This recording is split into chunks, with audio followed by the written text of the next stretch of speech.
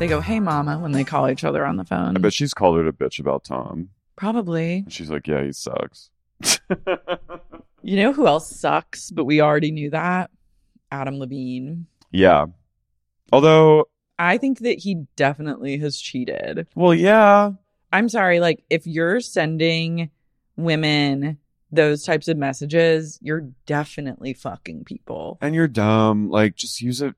Don't be stupid. And like, I'm sorry. Like, guys love to message like 20-year-old girls and engage in like sexual affairs with them as a famous man, and they think that they're not going to get caught, and it's like the clock is ticking from the second you send a text message or an Instagram DM. Well, it's also like you're now engaging with this a generation of people who live their lives on TikTok and like will clap back and, you know, flame you on TikTok. Who are even more online than like millennials. It's just not good. And also, like, be smart. If you're an A-list celebrity, like, and you want to sext and stuff, use like a self-deleting. Use Signal. Yeah, use something where it's just self-deleting and there's no way to get screenshots. Like, don't be a fucking idiot.